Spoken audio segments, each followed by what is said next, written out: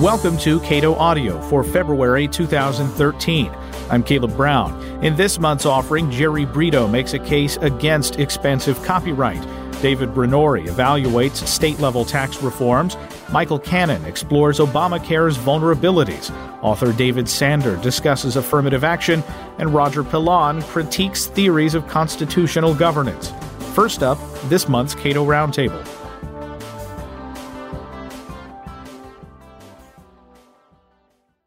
In the election of 2012, 4 states had issues on the ballot dealing with same-sex marriage. In 3 states, gay marriage was affirmed. In 1 state, a ban was turned back. Those states, Maryland, Maine, Washington, and Minnesota.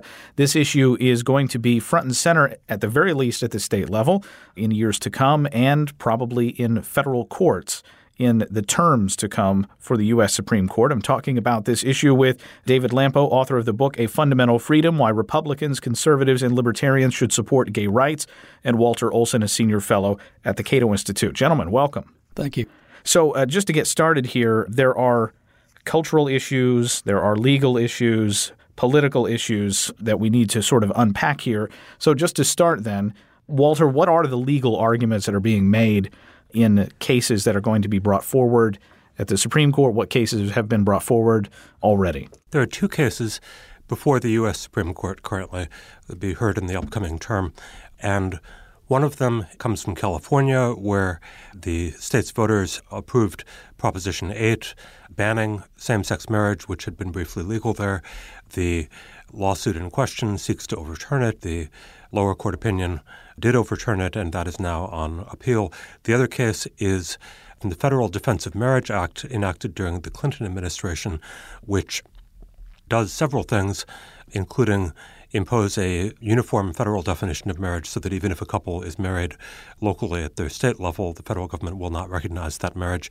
The Second Circuit Federal Court of Appeals struck that down, and that case is on appeal. Several other federal courts have also considered it and generally ruled it unconstitutional. Now, David Lampo, when we talk about the issue of gay marriage, there is a sort of standard libertarian line that goes along with that, which is that this is a private institution. It is an institution that is the government should have no hand in, but of course the government does have a hand in it. The government has thousands of hands in the institution of marriage. Can you talk about that a little bit? Well, the problem with opposition to same-sex marriage, or marriage equality as it's often called, is that the opposition is based on the idea that heterosexual couples should have what I think can be called special legal rights because they represent the great majority of Americans. That's a term that was usually used against advocates of gay rights when they seek legal equality, but it really pertains to the question of marriage as it's constituted here in the United States.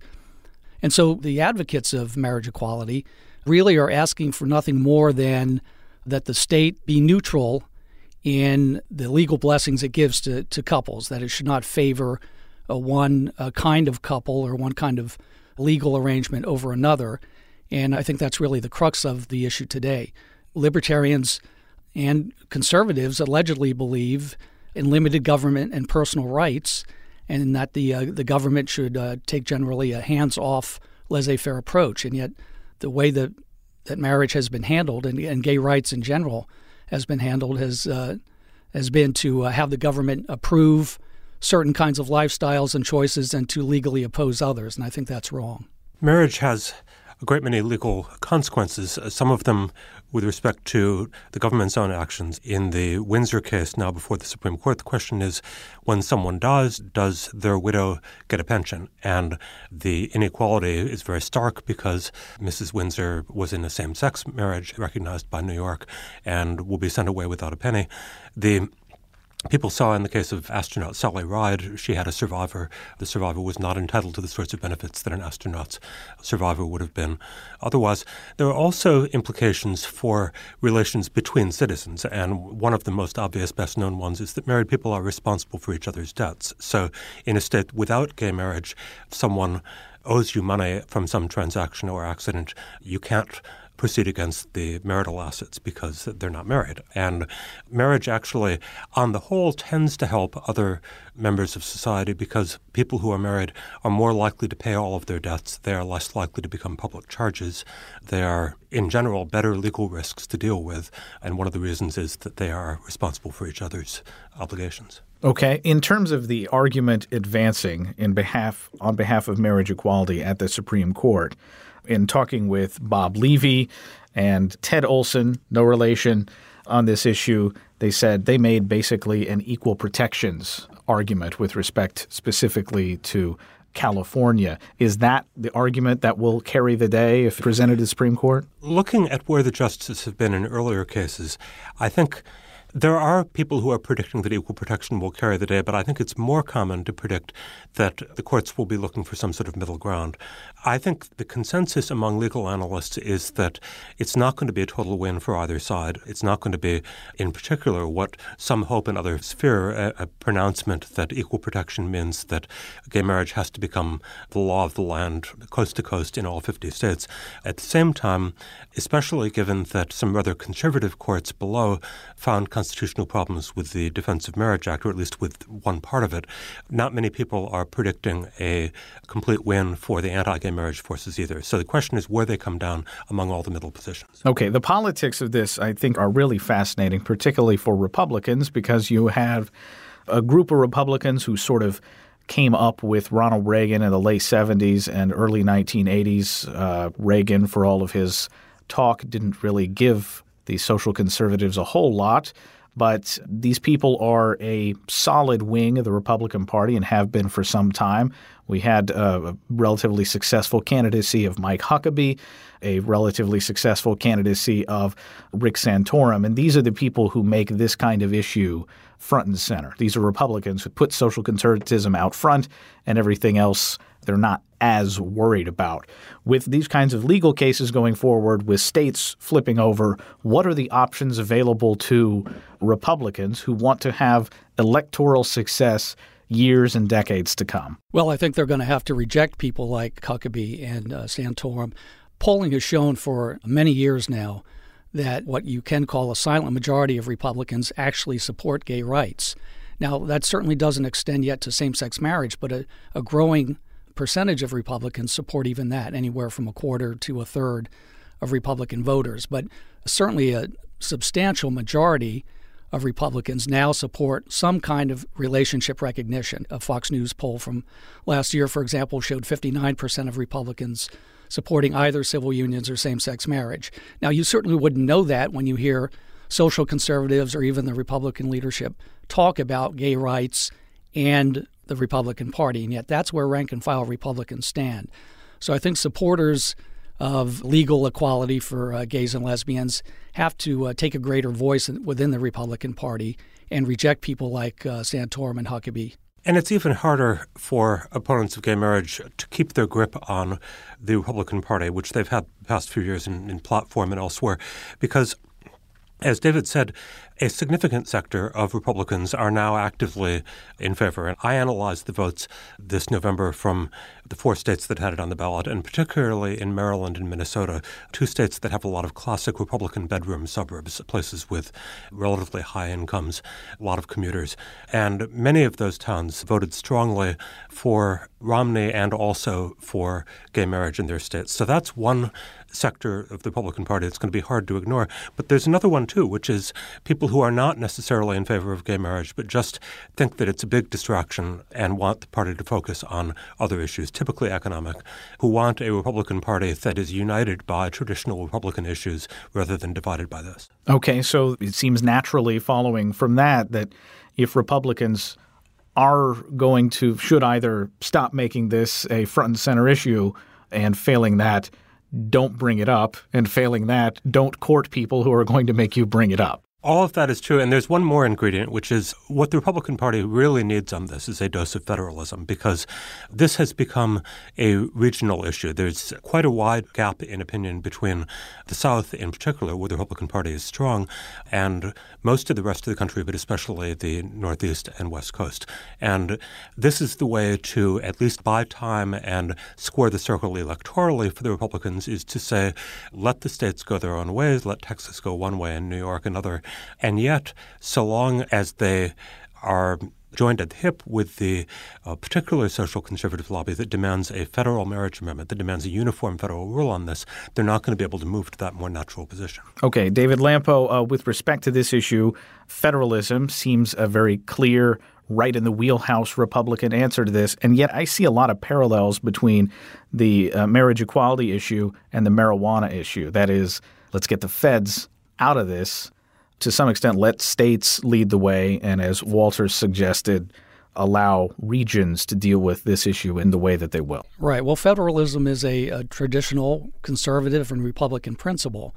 And so one can certainly be opposed to marriage equality, for example, but still think it's a state issue. And I think, like Wally said, that is certainly a winning combination for Republicans in general, but also those who still can't bring themselves to support same-sex marriage. You know, after the Romney defeat last year, Republicans probably pined for the days of 2010 when they won such a smashing victory. And that's when the Tea Party really made such a splash on the national scene. And yet the formula for success that they followed was don't talk about social issues, don't talk about same-sex marriage, don't talk about gay rights. And nearly everyone attributes their smashing success to the fact that they followed that rule. And yet when the Republican Party nomination for president began, social issues and gay marriage and gay rights are the topics that immediately came up and that most social conservative candidates hammered on. And I think that really weakened the Republican Party in general. And certainly by the time Mitt Romney got the nomination, that's all they were talking about, in addition to contraception and other issues. So I think the key to success is stay away from those issues. But it seems like Republicans are going to be have to, I guess, be dragged kicking and screaming toward a solution that emphasizes federalism. The joke I like to make about the Republican National Convention in 2012 is, hey, look, once we've put down this Ron Paul rebellion, then we're going to worry about getting some new energy into the Republican Party. And looking at the demographics of the Republican Party today, it seems that fight for young people who, for the most part, do support same-sex marriage, or at the very least don't really care strongly about the issue, are the people that Republicans are just turning off. I like to offer the example of prohibition, which for more than a decade was, of course, a national issue, and people forget at a distance how important it was as a litmus test issue. You could not get a Republican nomination necessarily if you did not make the right noises about being dry, and this began to weigh down the Republican brand, as we would now call it.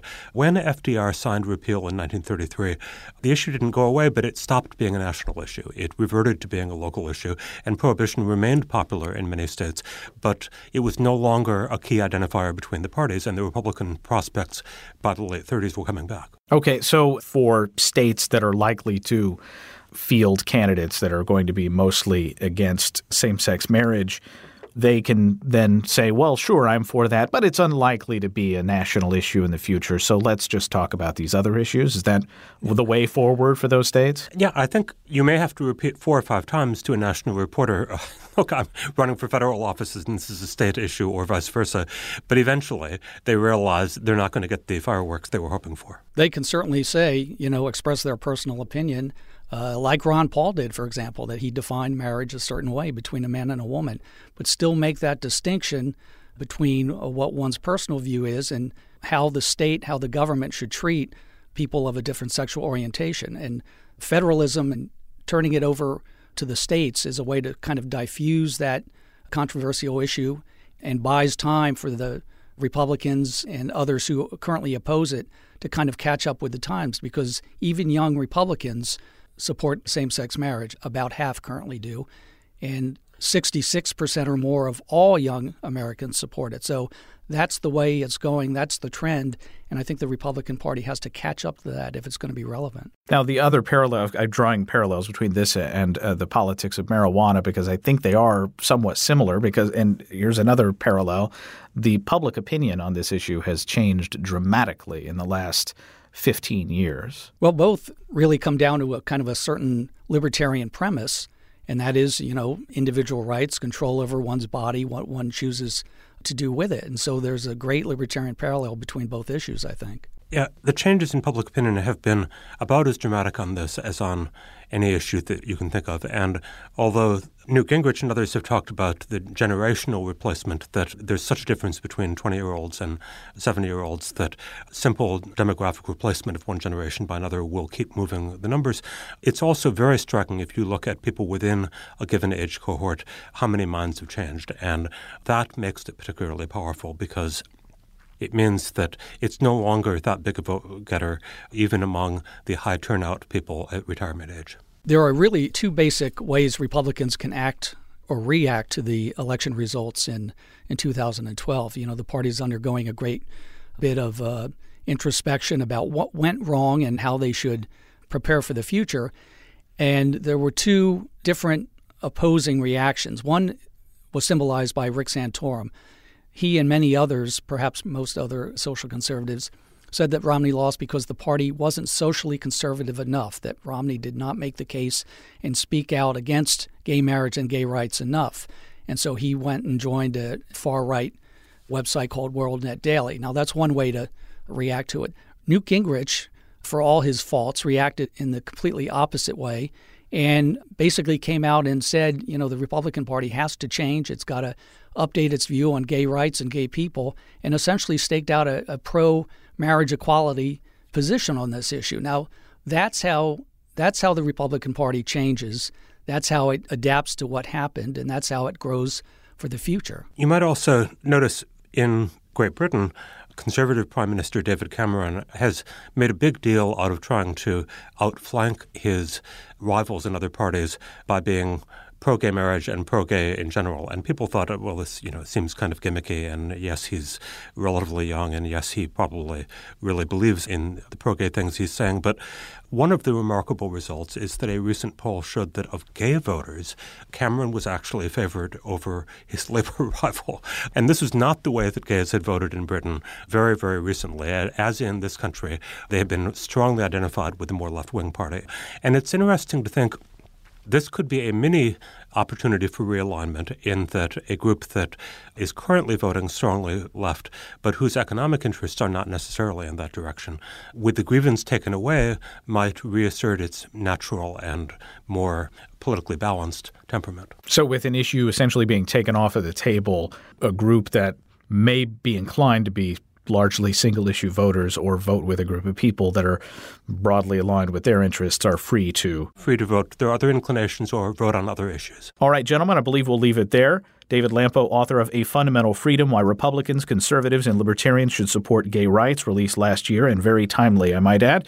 And Walter Olson, a senior fellow at the Cato Institute. You can read more on this issue, and you can watch a video that we put together just last year on this issue at cato.org.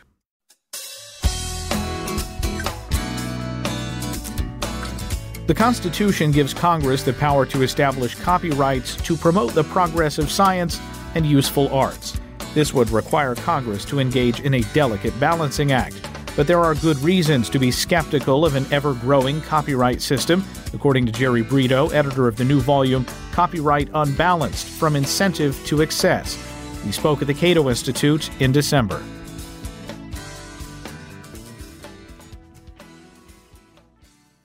Now, one reason I think that conservatives and libertarians overlook copyright as a big government program is that we sometimes engage in a kind of logical thinking that goes like this. We think property is good, right? I think we all agree on that. It allows markets to work. Property is good. Copyright is property. Therefore, longer and stronger copyright is great. And I think that that falls apart a little bit when you think about copyright the way the founders did. Copyright really is a different kind of property. It's different from traditional property.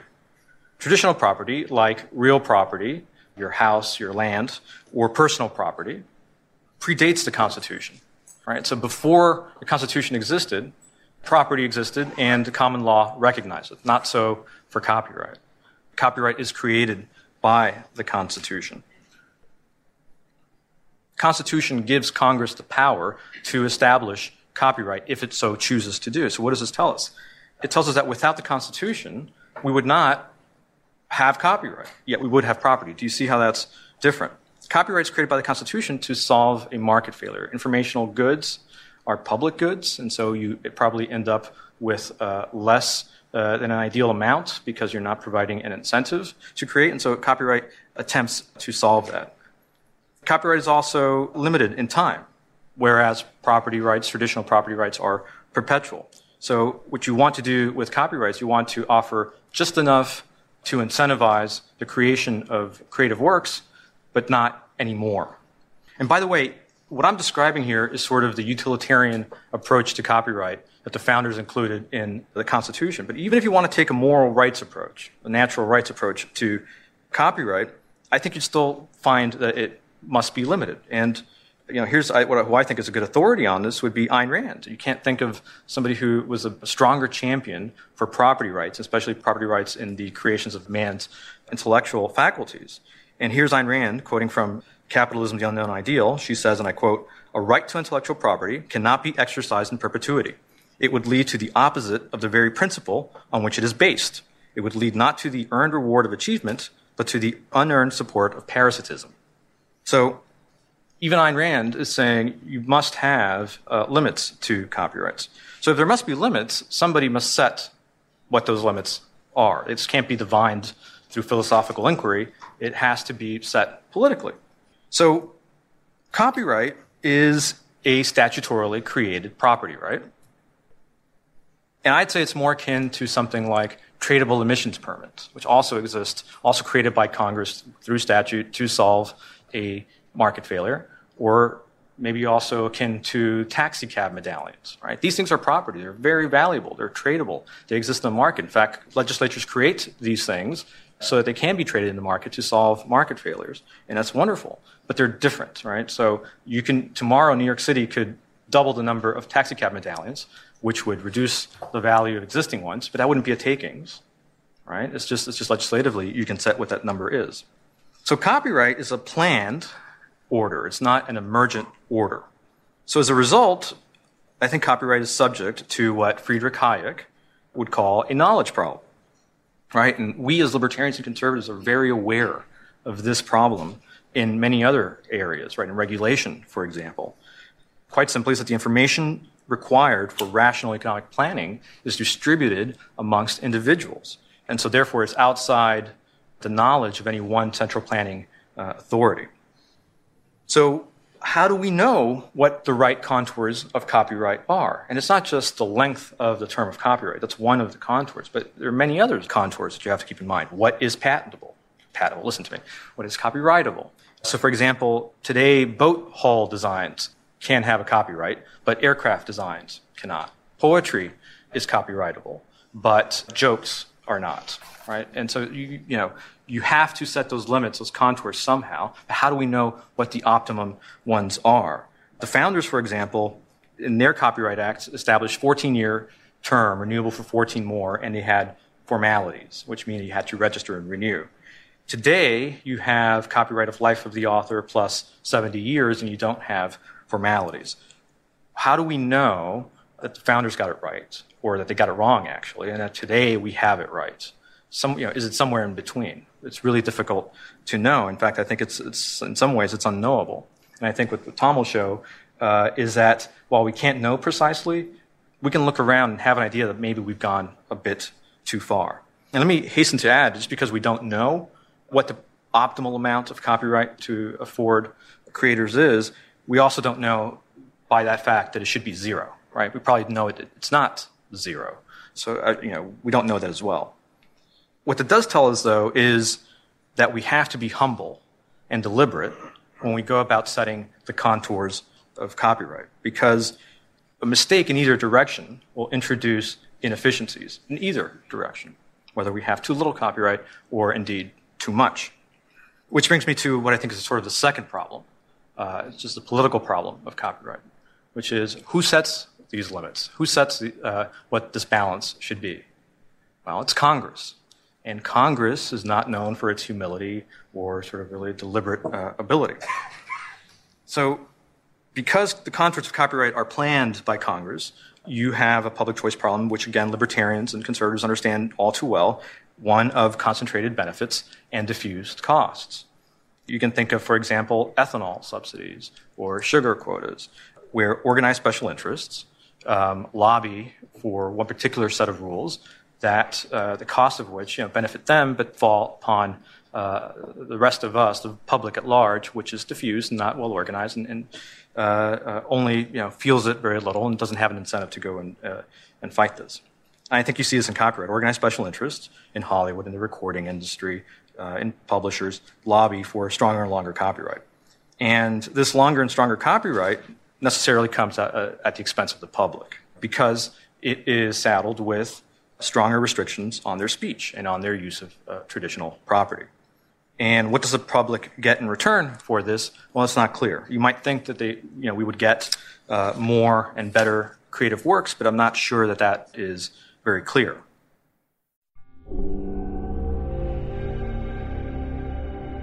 The Cato Institute recently released the 2012 Fiscal Policy Report Card on America's governors, and one of the findings is that many states are pursuing tax reforms, but reforms for good and bad, with serious consequences for economic growth. David Brenori is Executive Vice President of Tax Analysts. He spoke at a Cato Capitol Hill briefing in December. So I want to talk about one particular aspect of state tax policy that I think is particularly egregious and has a particular... It drives me crazy, and I've been like Don Quixote on this for about 20 years, and my friend Chris has written about it, and Joe's written about it and talked about it. But I think one of the greatest impediments to economic growth is the state corporate income tax. I think the state corporate income tax is awful, and I think that liberals, for reasons I'll talk about in a minute, and conservatives and libertarians should rally around its repeal. I really believe it. It raises about $50 billion, $60 billion. In a good year, maybe a little bit more. It doesn't raise that much money, but we spend an enormous amount of money. I'll tell you about that in a second. In 2003, I gave a speech at the Federation of Tax Administrators, and I called for the repeal of the tax, and I was booed. And then I gave the same speech before a group of tax lawyers at the ABA, and I said we should repeal the corporate income tax, and I was booed. Do you know how hard it is to get booed and heckled at a tax conference? The point I was trying to make was that the corporate income tax did not raise a lot of money, and it doesn't. Still doesn't. That without reforms that will never happen politically, and the technical details, which are not important at this moment, which will never happen politically, it will never raise a lot of money. It consumes an inordinate amount of resources, planning, litigating, auditing, talking about it at conferences, et cetera, and that we should stop pretending it matters because it doesn't. And I'll say it again, we should repeal the corporate income tax. I know Chris will not boo me on that, or either will Joe. And there's a million problems with the tax.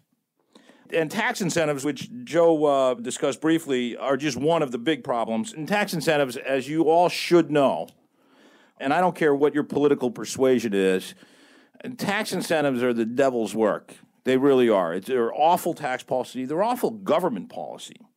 And I will tell you, they not only violate every notion of sound tax policy, but they're unnecessary. That's the kicker.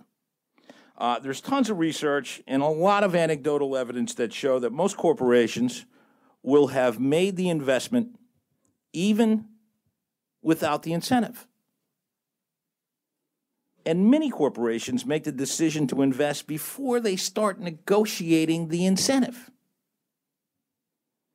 And it's not much of an incentive, is it, if that's what's happening? And I will tell you, I've said this before, political leaders are unimaginative cowards in this area. They really are. Both Democrats and Republicans, terrible. Joe alluded to the Chicago Mercantile Exchange, which I guess it was 2 years ago now, 18 months maybe. They were threatening to move to New Jersey if it did not get tax breaks from Illinois. Now, you guys know the Merc, right? The Merc is the world's greatest commodity exchange, right? Wheat, corn, rye, oats, pigs, orange juice, all that good stuff. And it would be pretty weird running it out of Hackensack, first of all.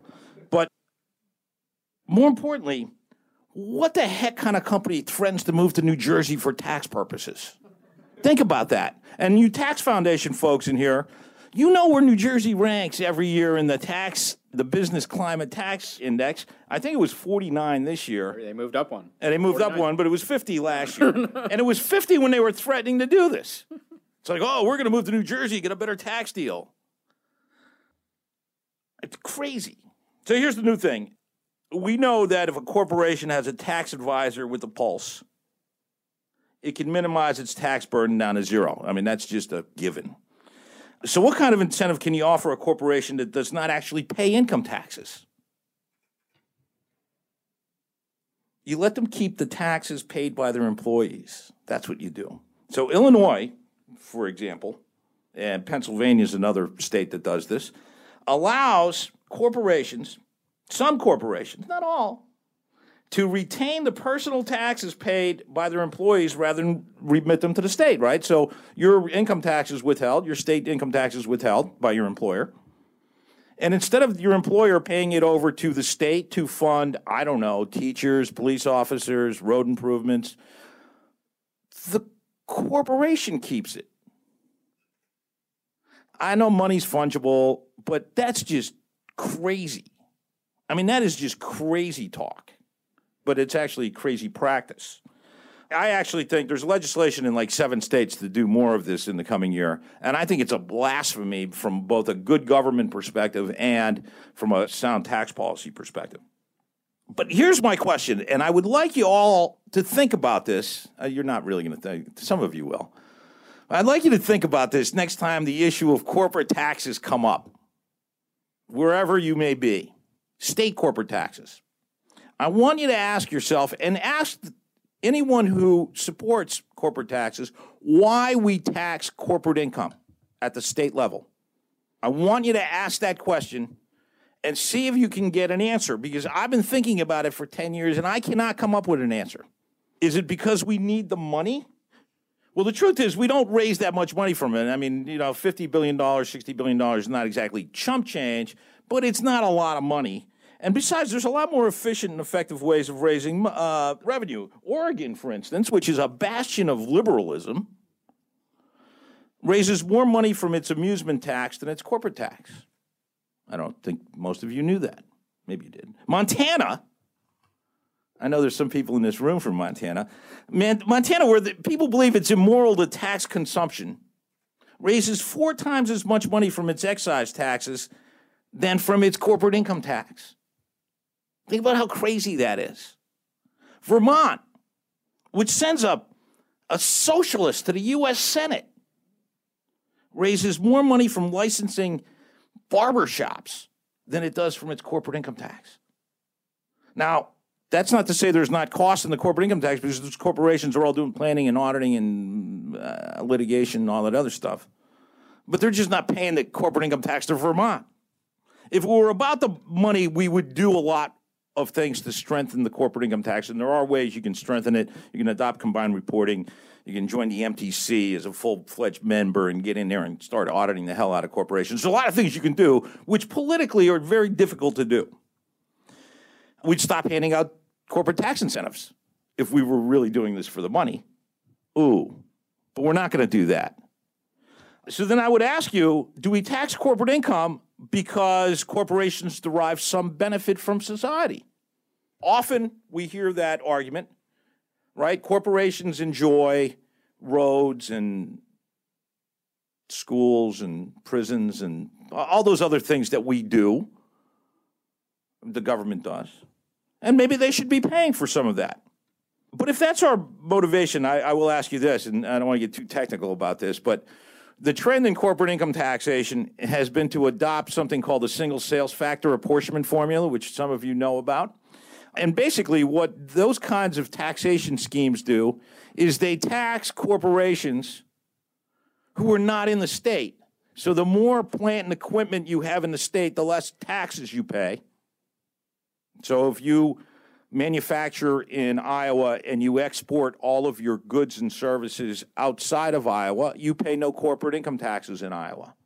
Well, that's not a benefits tax, right? We're not asking a corporation to pay for the benefits it's receiving because there's no correlation between the taxes and the benefits it receives.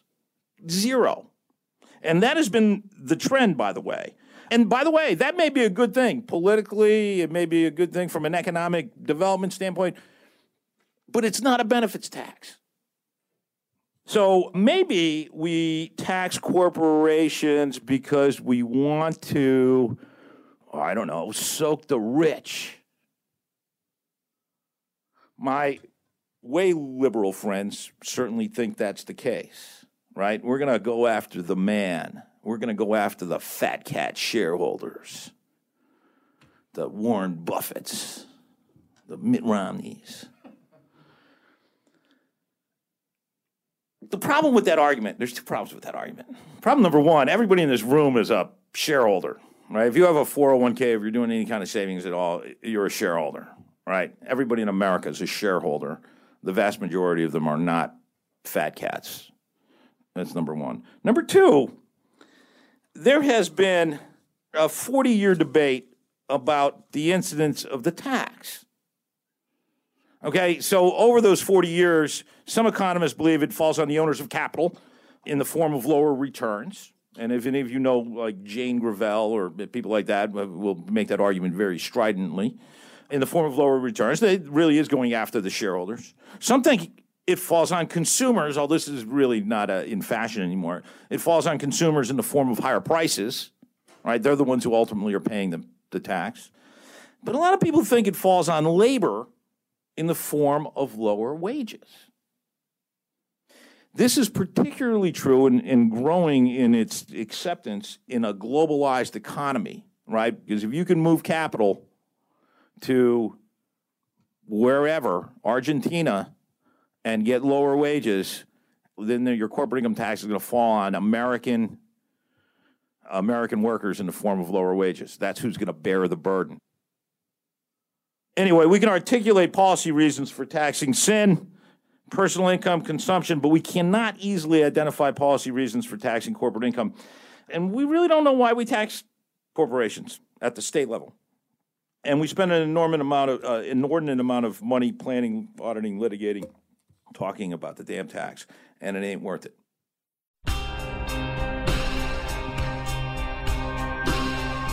Just as the Supreme Court takes up another university affirmative action case, a new book on the subject arrives, Mismatch: How Affirmative Action Hurts Students It's Intended to Help, and Why Universities Won't Admit It. The book's co-author, Richard Sanders, spoke at the Cato Institute in October. I first got interested in the question of mismatch when I was innocently working on administrative issues for the law school where I taught. And I was very interested in the idea of academic support, how admissions worked, how our students did after they graduated. And it didn't take long to sort of look at what was happening to sense that something like mismatch might be important. We were admitting students at UCLA with large preferences who had about a 90% chance of graduating, but only about a 50% chance of passing the bar. So that cumulatively meant that only about 45% of the students with large preferences that we were admitting actually went on to smoothly go through law school and get their law degrees. It wasn't hard to look at other schools in Los Angeles where our students with preferences would have gotten in without preferences to see that those students seem to have much better outcomes. So I started looking into this and looked for relevant databases that could help test it. And by 2004, 2005, developed the paper that sort of first discussed the mismatch issue in the law school context, and found that this was really quite a large problem, that nationally, the great bulk of minority students, especially African-American students, were receiving very large preferences, typically on a scale of a couple hundred, the equivalent of a couple hundred SAT points or 10 LSAT points, 10 to 15 LSAT points. That bar passage rates were generally very poor for this group. Only about a third of blacks starting law school in the early 2000s were graduating and passing the bar in their first attempt. And this was affecting the lives of a very substantial, very large majority of people who were supposedly being helped by preferences. What really struck me, though, when the article came out was the institutional response. The collective unwillingness of a great many legal academics to engage this at all. The instinctive reaction of a lot of institutions to further restrict data that was already extremely hard to get and further obscure processes that were not revealed. The fact that there was really no law school in the country where somebody who received a large preference could get accurate information about what their actual prospects were if they went to a particular law school. So I became interested in trying to look at this more broadly, and the Searle Foundation contacted me in 2007, and they were very interested in trying to get good, empirically based, non-ideological research done. And together we commissioned a number of efforts to shake loose data from various institutions and to find disinterested social scientists who wanted to work on these problems. Over time, partly through that effort and partly through lots of other independent efforts, a lot of mismatch research has been done. The vast majority of it peer-reviewed and published in excellent journals. So we now know that science mismatch is a pervasive problem, that although blacks are more likely than similar whites to want to major in sciences and engineering when they go to college, they're much less likely to get what we call STEM degrees, science, engineering, math degrees, if they receive a large preference. A study by Fred Smythe at the University of Virginia found that if you take two blacks or two students of any color, one of whom receives a large preference, one of whom doesn't, the student who receives a preference has about a 40% larger chance of dropping out of science on his path through. Mismatch also affects academically inclined students who receive large preferences, would like to become university professors or go into academics someday, but very predominantly receive low academic grades, cluster at the bottom of the class, and decide that academics is not for them. The biggest mismatch experiment was in California, where voters passed Proposition 209, and we had a large quasi-natural experiment of what happens when racial preferences are banned from an entire university system. The results of Prop 209 are extremely clear for anyone who bothers to look. Within a half dozen years of the implementation of race neutrality, the number of blacks in the University of California system had gone up by about 30%. The number of blacks receiving bachelor degrees had gone up by about 70%. The numbers were even larger for Hispanics. GPAs had gone up, persistence in science had gone up. Virtually every outcome had been a dramatic improvement. The only thing that critics can point to as a problem with Prop 209 was that there were fewer African Americans at Berkeley and UCLA, the most elite campuses, which had used the largest preferences when racial preferences were permitted. But this was not actually a bad outcome. Those students who had been admitted to Berkeley and UCLA were still going to UC schools. They had much higher success rates. And because Berkeley and UCLA had hoarded so many minority students, having the national reputation to do so, the race neutrality after 209 actually increased the level of integration across UC campuses. One of the things that we talk about in the book is so-called cascade effect. When elite universities admit students, the most elite schools have the first pick at the students they would like to admit through preferences. So those very elite schools admit not only the very top African American and Hispanic candidates, but they also admit students who are in the second, third, and fourth tiers of academic achievement. This means that when the second tier schools want to use preferences, they really have to start fairly far down the ladder. And ironically, that means that the largest preferences are not used by the most elite schools. They're used by schools that are actually in the third or fourth tier of all colleges. This is very important for a couple of reasons. One is that it helps explain sort of the strong knee-jerk defense of preferences that's often led by leaders at the most elite universities. Derek Bach and William Bowen come to mind. Because they look at their universities, and in fact, the effects of preferences are significantly more moderated in those contexts. The worst effects of mismatch are at the second, third, and lower tiers. The second interesting effect of the cascade is that it means that even though only 20-25% of all colleges in America are highly selective institutions, they absorb so much of the talented pool of minority students that even schools, say, second-tier state universities that simply have threshold requirements to get in, are still going to have a very large disparity among their students and their qualifications, which is significantly aggravated by the use of preferences at the more elite schools. And that means that mismatch is something that affects a really broad swath of higher education. One of the things we talk about in the book is another empirical side of racial preferences, the side that's got to be prominent in the discussions in Fisher, which is the diversity interest of schools in having a diverse racial climate. One of the really interesting things that research has shown in recent years that we talk about some in the book is how much those diversity effects are moderated by the academic distance that exists in schools. In other words, when you admit students with large preferences, they're much less likely to socially interact with peers of other races. This has been very well documented by research by Peter Arcidiacono and others. There's also self-doubt effects that result from getting low grades. There are reinforcement of stereotypes. One study even found that students who believe that they were admitted on a preference are much more vulnerable to stereotype threat. So diversity research, when looked at carefully, actually fits very closely into mismatch findings.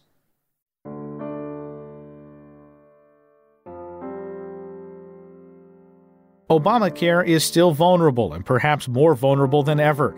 In a Cato Institute sponsor e-briefing held in November, Cato's Director of Health Policy Studies, Michael Cannon, explained how states can stop much of Obamacare in its tracks.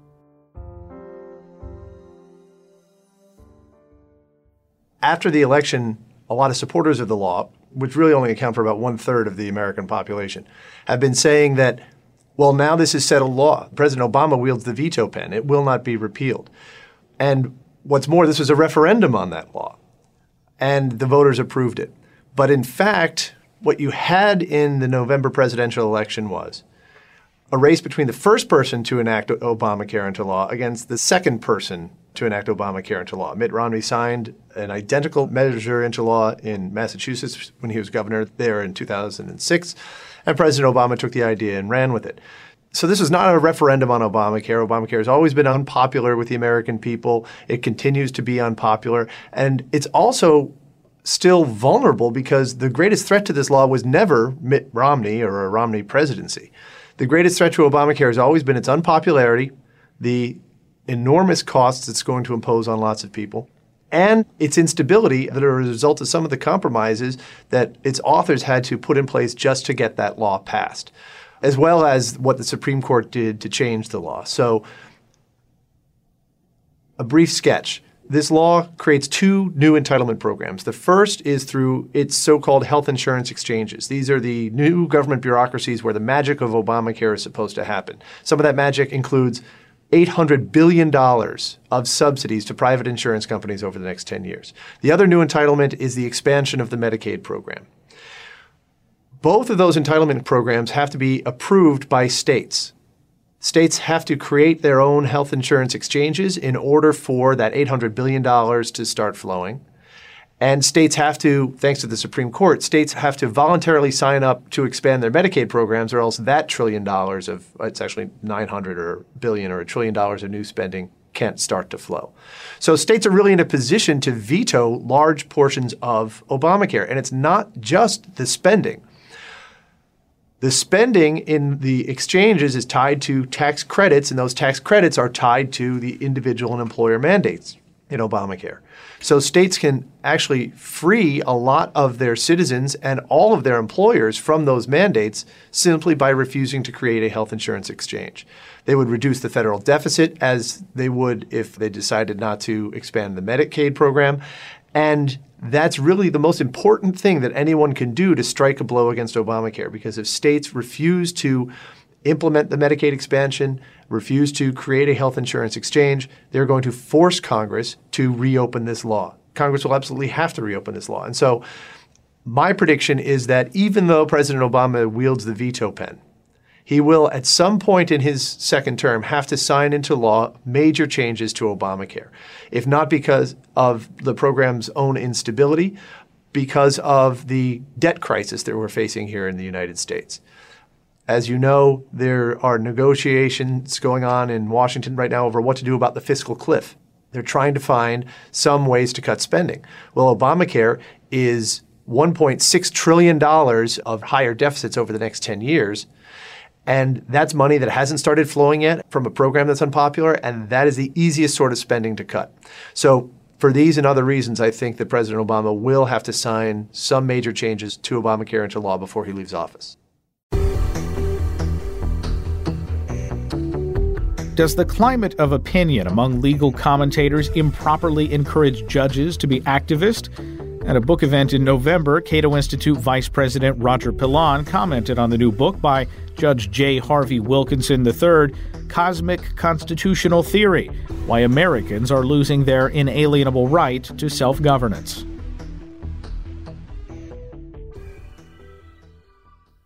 As with so many conservative jurisprudence, judges, and others who came out of the Warren and Burger Court era, it's far less the Constitution than the role of judges under it that drives Jay's thesis, which is, as his title says, that judges employing cosmic constitutional theory are undermining our inalienable right to self-governance. In fact, let me just read from various parts of this to illustrate that. Early on in his argument, on page 9, he says, the great casualty of cosmic constitutional theory has been our inalienable right of self-governance. Well-intentioned though they may be, the theorists have blinded judges and scholars alike to this first principle of our constitutional order, namely self-governance. I'm going to return to that point in just a few minutes, but I want to mark it right here. And then right at the end of the book, on the very last page, Jay writes that, so what is my theory? The answer is, I have no theory. I offer only a set of worn and ordinary observations that have all been voiced many times before. There is nothing novel in the idea that judges should pay attention to the text, structure, and history of the Constitution and not go creating rights out of whole cloth, or that judges should appreciate otherness, the other branches of government, the other sovereign that is state government, the other institutions, professions, and trades that comprise the private sector. And then he concludes this by saying, or that liberty is best safeguarded when the allocation of authority to those others is respected by the courts. Well, the great problem today, the great modern problem in the 20th century, is that due to the deference of the courts to those other branches, we have a Leviathan that today has given us a debt of $16 trillion, that has given us a budget, 40% of which we borrow to carry out. And in other words, this Leviathan, I submit, is the result of the kind of judicial deference that came out of the New Deal court. And it's the major problem that we deal with today, far greater than the problem of judicial activism, in my judgment. And indeed, the regional design, as we at Cato have been arguing since the inception of the Center for Constitutional Studies, has been rent asunder by the theory that came out of progressivism as institutionalized by the New Deal court, about which I'll say something more in just a moment. Now, for all of this, however, Jay purports to have no theory, as I just read from the passage. He does have a theory, though, and we see it on page after page. It's a theory that says, as his subtitle implies, that our fundamental constitutional principle is democracy, which invariably means, of course, majoritarianism. But of course, if that's all it meant, that would be bad enough. But as public choice theorists have shown us over and over again, it means rule by special interests. Those special interests who know how to work the system, realizing that concentrated benefits and dispersed costs will give them the leg up in working the political branches. And the result is, as I said a moment ago, the Leviathan that we have today. The book is divided, however, into four main parts, and it seems to me that's the great genius of this book, to focus on those four main theories. He begins with living constitutionalism, and William Brennan is, of course, his exemplar of that. He then goes to originalism by Hugo Black and Robert Bork, and there are the two main theories that, of course, are vying for attention and have been vying for attention ever since the Warren and Burger courts came onto the scene. Then he also looks at what he calls political process theory from John Hart Ely, and then pragmatism as exemplified by the works of Richard Posner, which he calls activism through anti-theory. I'm not going to say much about those third and fourth schools of thought. The two main ones are enough for the limited time that either of us has this afternoon. Starting, though, with living constitutionalism, his main criticism, and this is true of all the theories that he discusses, is that the judges are invariably driven to impose their own personal values. Well, of course, you ask the judges who are in the crosshairs of Jay what they're doing, and of course, with the exception of Brennan, who was quite clear on the point, they are not imposing their personal values. What they are doing is, they think, interpreting the Constitution. And of course, that's the great debate. Are they interpreting it correctly or incorrectly?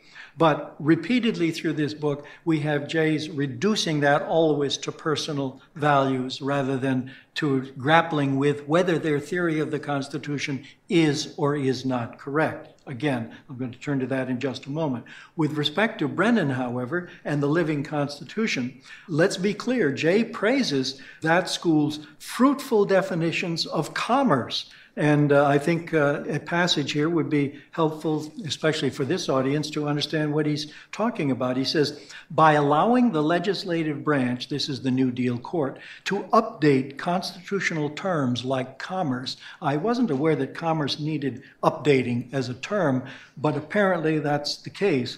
Living constitutionalism also made contributions to democratic accountability, legislative flexibility, and judicial restraint that originalist interpretation would not allow. That's right, the Lochner Court did not allow that. It stood athwart those efforts to use the Commerce Clause as well as the alleged parts of the Constitution to expand the scope of government. He then goes to equality, and here you've got some interesting discussions of what it is that Jay has to say on this particular subject, namely that the very existence of multiple elective forums established by the Constitution presupposes that allowing different answers to some of our disputatious questions is not at all a bad way to proceed. I submit that the reason that you allowed different forums for political activity was not to allow different answers to some of the disputatious questions, but rather to check power against power. And we see that throughout the Federalist Papers. It wasn't so much to reach the best result, but to enable one locus of power to check another locus of power. And then we see right after that some of the things that Jay thinks were properly decided and improperly decided. Lopez, Heller, so forth, were not properly decided.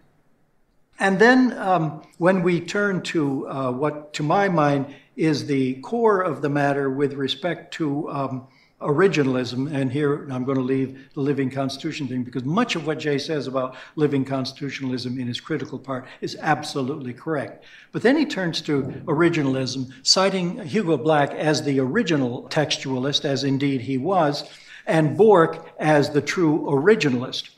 But when he turns to Bork, however, he praises Bork for having, for example, dismissed the Privileges or Immunities Clause of the 14th Amendment, saying essentially that we don't know what it means, therefore, presumably, we should ignore it. Well, I don't know how a textualist, just because he's not sure what it means, can ignore the text. It seems to me that that is an invitation to find out more precisely what it does mean. In any event, he says that, in other words, it can be just as activist to pretend that the Constitution's words provide all the answers as to ignore its text in order to reach outcomes one happens to approve. And of course, this is true of those who happen to approve democracy as the outcome or majoritarianism. Now we come to the heart of the matter, it strikes to me, and that's with his discussion of Bork. I'm going to read this, and I'm going to suggest what it is that Jay left out of this is the core of the matter. Bork's search for a theory began with the Madisonian dilemma, Jay writes. The Constitution establishes the government around two principles that necessarily exist in tension: majority power and minority freedom. The framers' genius lay in recognizing that neither majorities nor minorities can be trusted to define the proper spheres of democratic authority and individual liberty. There are dangers at either extreme. Tyranny is tyranny, be it of the majority or the minority. The framers balanced the competing principles of majority rule and minority freedom both structurally by limiting the reach of power and dispersing power within the national government and substantively through the Bill of Rights. What is left out there is the core of the problem in the Borkian approach. What Bork said was not just the Madisonian dilemma, invites us to find the balance between majoritarian rule and minority rights. He said more precisely that our Madisonian dilemma amounts to two fundamental principles. First, that in wide areas, majorities are entitled to rule simply because they are majorities. Nevertheless, and here's our second principle, there are some things that majorities must not do to minorities, some areas in which minorities must be free from majority rule. Those quantitative points make all the difference in the world. They are saying, in other words, that we are basically a small d democratic majoritarian nation with majorities authorized to rule in wide areas and more minorities retaining some restraint from that. That, I submit, gets Madison exactly backwards. It turns Madison on his head. Madison stood for the fundamental principle that in wide areas, individuals are entitled to be free because they're born free. Nevertheless, in some areas, majorities are entitled to rule because we have authorized them to rule. That gets the principle straight. Liberty first, democracy second, where authorized, not the other way around. And that, of course, has been, from our perspective here at the Cato Institute, the fundamental problem with both the liberal approach and the conservative approach to the proper role of judges. Judges are there neither to make up the law out of whole cloth, nor to ignore the law, like the Privileges or Immunities Clause, like the Ninth Amendment, when it is there staring them in the face. And so when you look at it that way, it turns out that there's much more for the judge to do than we would imagine under the theory that Jay has set forth. And I see that my time is coming to an end, and maybe I'll get a chance to finish the rest of this in my 5-minute rebuttal. But the point that I would leave you with is this, that you need to have a theory of the matter if you are going to understand the proper role of the court. And the theory of the matter is the theory of the Constitution, not simply the theory of judicial review. And the theory of the Constitution, it seems to me, is one that makes it clear that the framers, and you look at the Constitution from beginning to end, from the preamble to the ratification clause to all the points in between, and you will see that in case after case, the framers established the Constitution meant to limit government. And then if you really want to look at original understanding, look at the Federalist Papers. In Federalist 41, Madison makes it clear that the General Welfare Clause is extraordinarily limited, in other words, the taxing power. In Federalist 42, he addresses the limits of the Commerce Clause. In Federalist 44, he addresses the limits of the Necessary and Proper Clause. In Federalist 45, he makes it very clear when he says that the powers of the new government will be, quote, few and defined. And then in Federalist 51, he gives us this famous "if men were angels" passage in which he makes clear that this is a constitution of limited government. It cannot be limited if you leave it all to the political branches.